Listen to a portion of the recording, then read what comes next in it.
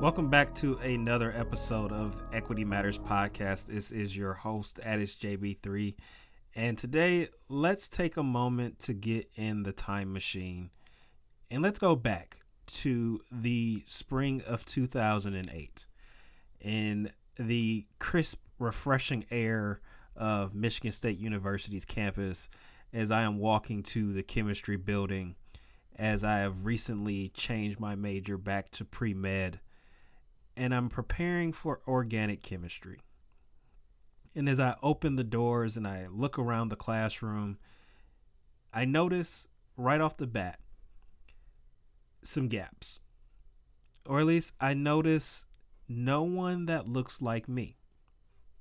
Sure, I've got colleagues in the classroom, people that I've known throughout the program, but I don't see anyone that I recognize with the same racial background. And I go through the semester and I go through the recitations, and my grades were not great. Hence why I'm a social worker now. I'm kidding. But it was obvious that there was a strong disconnect for me in being engaged in the classroom because I didn't feel any sense of camaraderie. And I didn't sense anyone who had the same background as me. And so I'm excited today to speak to two doctors who are working to ensure underrepresented groups have a fair opportunity to participate in the medical school experience. And specifically today, we're talking about the veterinary medical school experience. And so I'm excited to introduce you all to Dr. Valerie Marcano and Dr. Seth Andrews. Doctors, could you share a little bit about yourselves? I was born in Florida. I've lived in the Caribbean for the first half of my life. Then I moved to New York City for high school and went to undergrad at Cornell University, where I studied Spanish and animal sciences and did research. Then I went down to the University of Georgia College of Veterinary Medicine, and there I got my DVM and my PhD. And I grew up in Western New York, went to Cornell, where I met Valerie.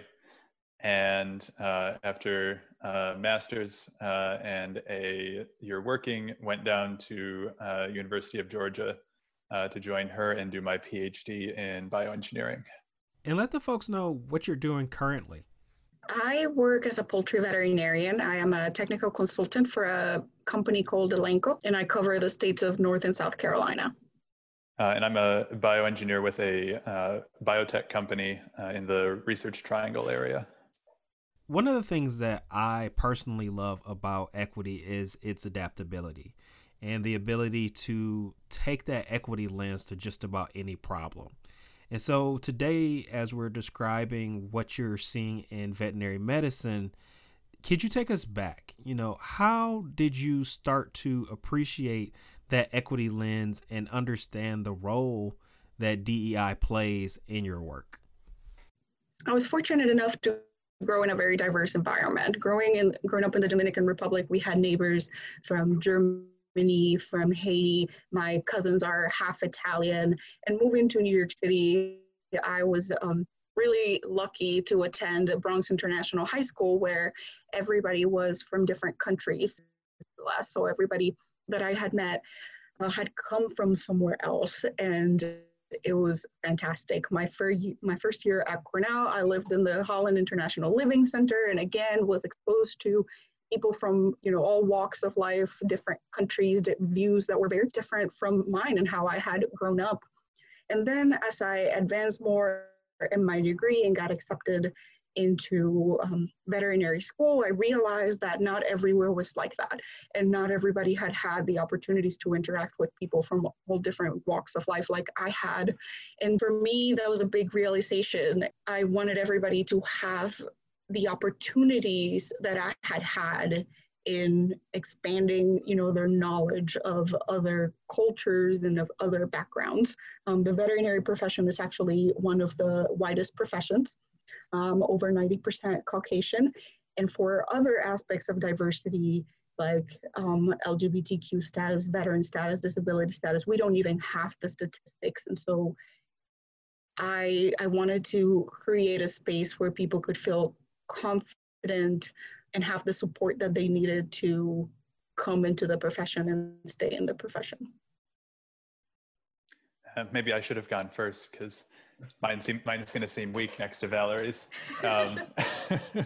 So my real first brush with DEI was probably when I went to undergrad at Cornell. And that was the first time I was really in a diverse environment with people from all sorts of different backgrounds, which I think was really eye-opening and helped me grow a lot as a person. And certainly meeting Valerie and kind of tangentially becoming involved in a lot of the things that she was involved in helped to expand my horizons as well.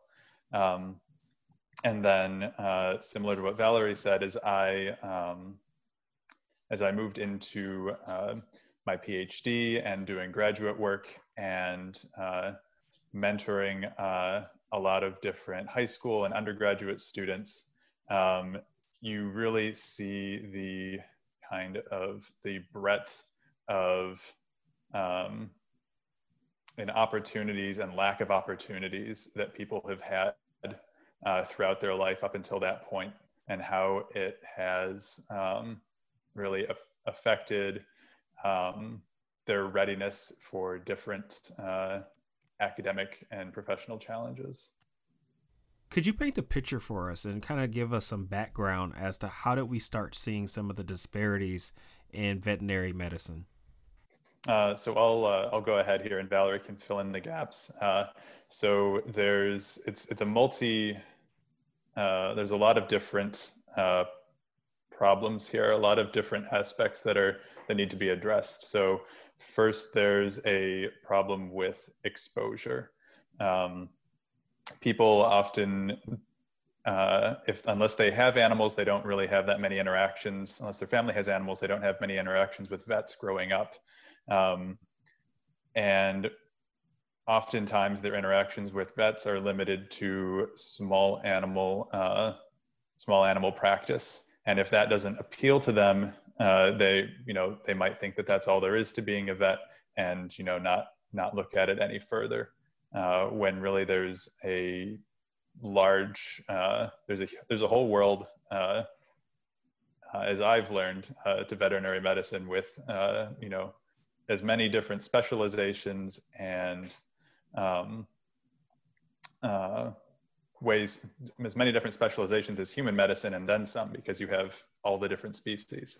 Yeah, so like Seth is saying, is a multifactorial thing. So the exposure to small animals, but also to equine and food animal species, it's very limited. Not we're all have concentrated around cities, and so people that don't have pets or don't have access to agriculture may not have had those experiences, and they might not realize that veterinarians are part of literally every industry that you can think of. We don't do a great job of making ourselves known out there. And so there's the accessibility. That's the first portion of it. So being exposed to a veterinarian, being exposed to the profession. And then there's the area of how do you get into veterinary school, and figuring out what are these requirements, how many hours do I have to do, and then the disparities between different individuals of different socioeconomic statuses, where if you want to explore the veterinary profession, you usually start through volunteering. And if you come from a lower socioeconomic status, you may not have the time for volunteering work. You may want to find something that actually provides some income. And it's something that we struggle with in the veterinary profession. You start as a veterinary assistant or as a volunteer, and then you may not get to bigger positions that pay a lot of money without furthering your education. And in that comes debt. So you have to do an undergraduate degree, and then you have to go to veterinary school. you have to complete all of your requirements and you have to do, thousands of hours to be a competitive applicant. And the loans are pretty ridiculous. We graduate on average with $160,000 in debt. Starting salaries are, when you compare it to other professional, other medical professions, so dentistry or physicians, we don't make the salary that they make starting right off the bat. And so if you're going to spend that time furthering your education and doing an additional degree beyond your bachelor's, you're usually going to look at a job that has better income when you graduate. Unless you have, that passion for animals, and with that comes that exposure. And I would kind of expound on that to say the combination of this kind of lack of knowledge about what you can do as a vet, combined with, if somebody does look into it, they immediately see at face value low pay, lots of debt.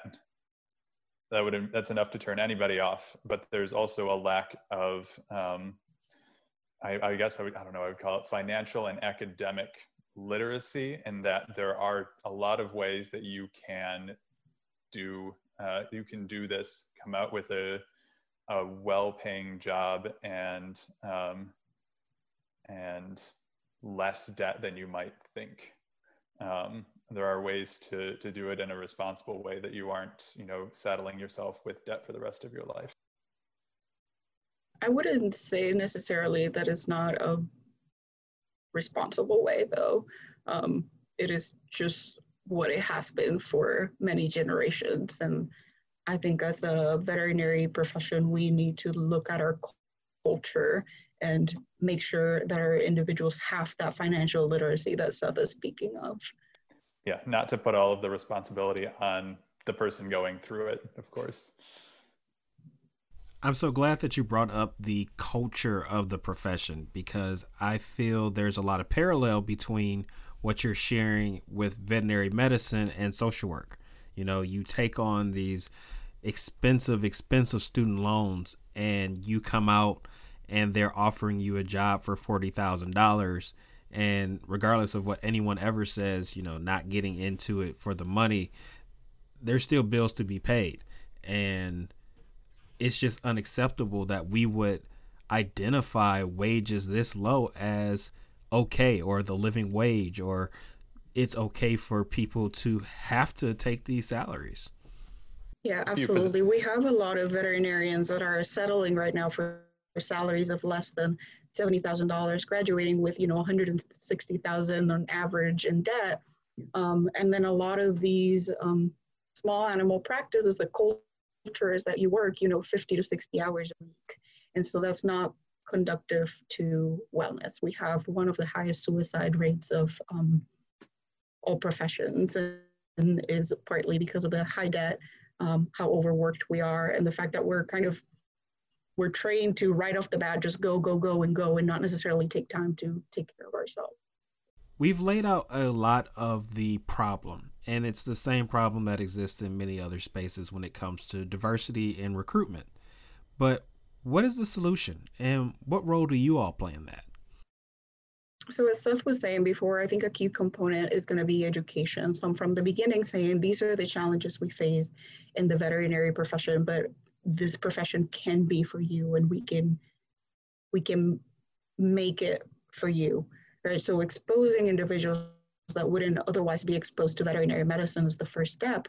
And then as a profession, we also have to look at how do we train those individuals to be successful at what they do. We want to make sure that these individuals know the amount of debt that they are going to be coming out of school with, but also what are ways to minimize that. I mean, there are scholarship opportunities for DEI. So the Army has a scholarship for veterinary students. USDA has several scholarships also for veterinary students, and those usually come with a commitment after you graduate, but they can greatly decrease the amount of loans that you have when you graduate. In addition, there are individuals out there, financial advisors that work specifically with veterinarians and veterinary students. Some schools are providing some financial literacy courses. So at the University of Georgia, we have a practice management course, and in that we talk about, salary negotiation, what should you start at, discuss contracts, and I think that's a very important portion of it, in addition to having mentors that can actually help you navigate through what the challenges are and how they made it so that you can make more informed decisions. Yeah, kind of wrapping together some of the things that we've talked about previously with what Valerie just mentioned. There's not only a lack of exposure to just veterinary medicine in general, but for underrepresented groups, there's a lack of exposure to people like them practicing veterinary medicine. And that is kind of what we're hoping to accomplish with our nonprofit Pawsibilities, where we can connect veterinarians and veterinary technicians with students studying to become those professions from all different walks of life, no matter through any sort of intersectionality you could think of. Somebody that you can talk with and say, that can identify with the challenges that you face, that have potentially overcome those same challenges, and really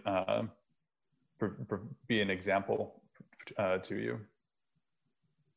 I know you all are running a nonprofit, and I would love to hear about, one, the name, because I love that, and two, kind of the mission and vision of the organization, even thinking a little bit about some of the long-term goals.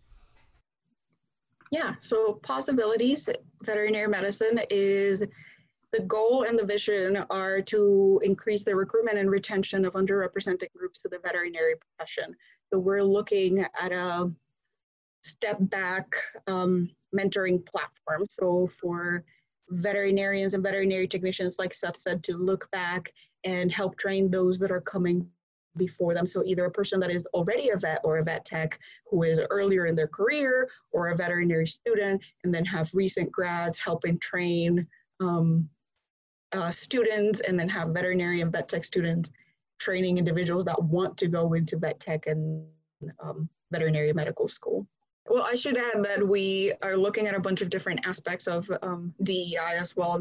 We're looking at race and ethnicity, sex, gender, sexual orientation, disability status, veteran status, religious minorities, and first generation college and graduate students. When I hear that, what I'm imagining is kind of a mentor-mentee relationship. Is that how you would describe it? It is. It is a platform where these relationships can be formed. So it's more of a connecting everybody so that you can find a mentor. Gotcha. Yeah, it's less of a big brothers, big sisters type program, which is which is somewhat formal and very defined, in its duration and goals, and more of a we'll help put you guys together, but vet med is the road to becoming a vet or a vet tech is pretty long, and you guys check in as often or as little as you think you need to. And how long have you been running Pawsibilities? We've been working on it kind of on the idea for the last couple of years, but we really first built the platform up and have started getting people into it to test only just this summer.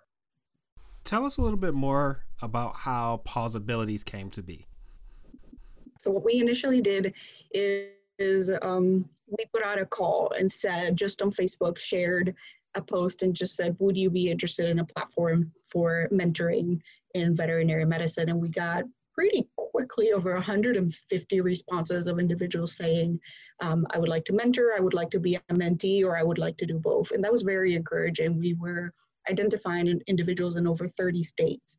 And so we began working on it because it seemed like individuals were interested.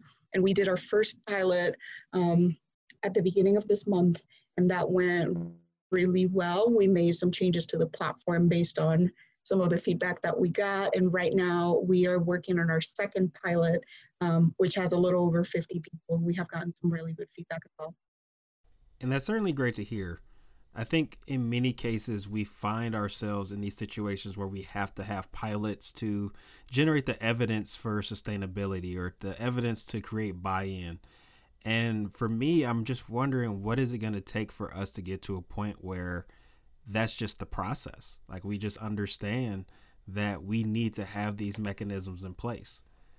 And aside from that, I know that you all are doing this in addition to your day job, right? This is an added bonus, if you will, because you appreciate the work, but it's also something that's occurring tangentially.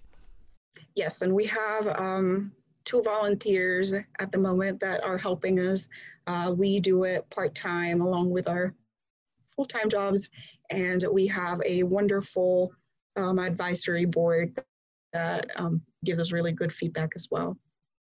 And as we prepare to close today's episode, what's one thing that you really want to drive home for our listeners?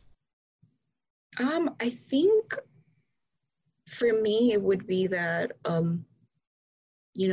we can all succeed in STEM, and, there are a lot of us doing work out there to make it a better space for individuals from non-traditional backgrounds so that everybody sees themselves represented. What would you say, Seth? Yeah, I think that's pretty good, and maybe that no matter how alone you think you are, there's somebody else that's out there that's going through some of the same things that you are, or has experienced these things. Yeah, and just kind of say, you don't have to be 100% sure that you want to go into vet med to join Pawsibilities. We're looking to, for people to be able to explore the vet med profession. Thinking about folks who are trying to learn more and explore vet med, how can they find you on social media? So you can follow us on Instagram or Twitter at PawsVetMed, or our website, Pawsibilitiesvetmed.com. That's Pawsibilities, P-A-W-S. And we'll be wrapping up our second pilot here shortly, and we hope to launch by the end of September. I think one thing that we want to add is that Pawsibilities is not just about teaching people about the veterinary medical profession. It's about teaching people skills that are going to make them successful in any profession. So we're looking to do things like training in time management, public speaking, and look at resumes, look at financials. So we want to make our individuals that join our group Pawsibilities well-rounded applicants. One, I wish I would have known about organizations like Pawsibility when I was an undergrad. Even though I was pre-med, it would have been helpful to find an organization that was built around ensuring diverse candidates felt prepared and equipped for graduate medical education.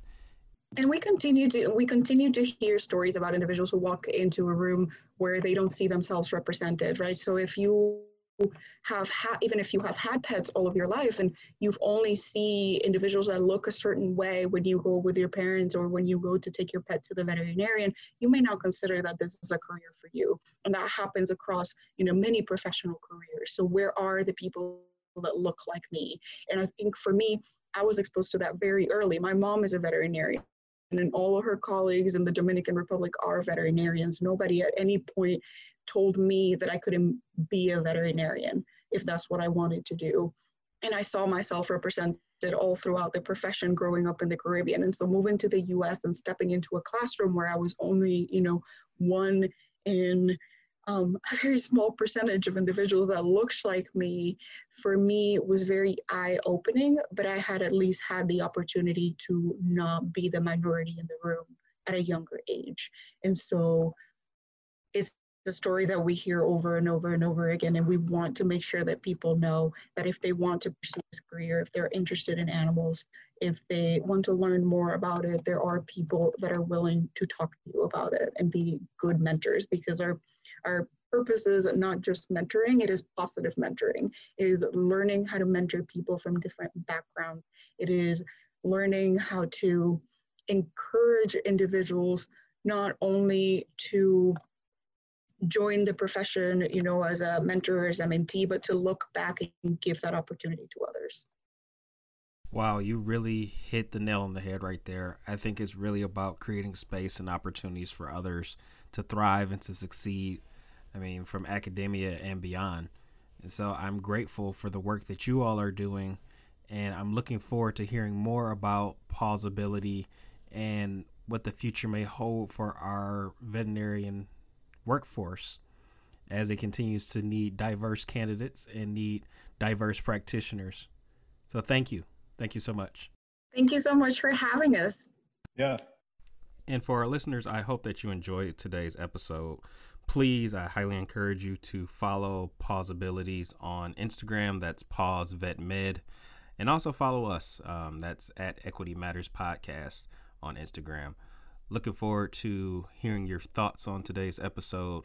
Drop them in the comments. Send us a message. Let us know what you're thinking. And as always, you already know, Equity Matters.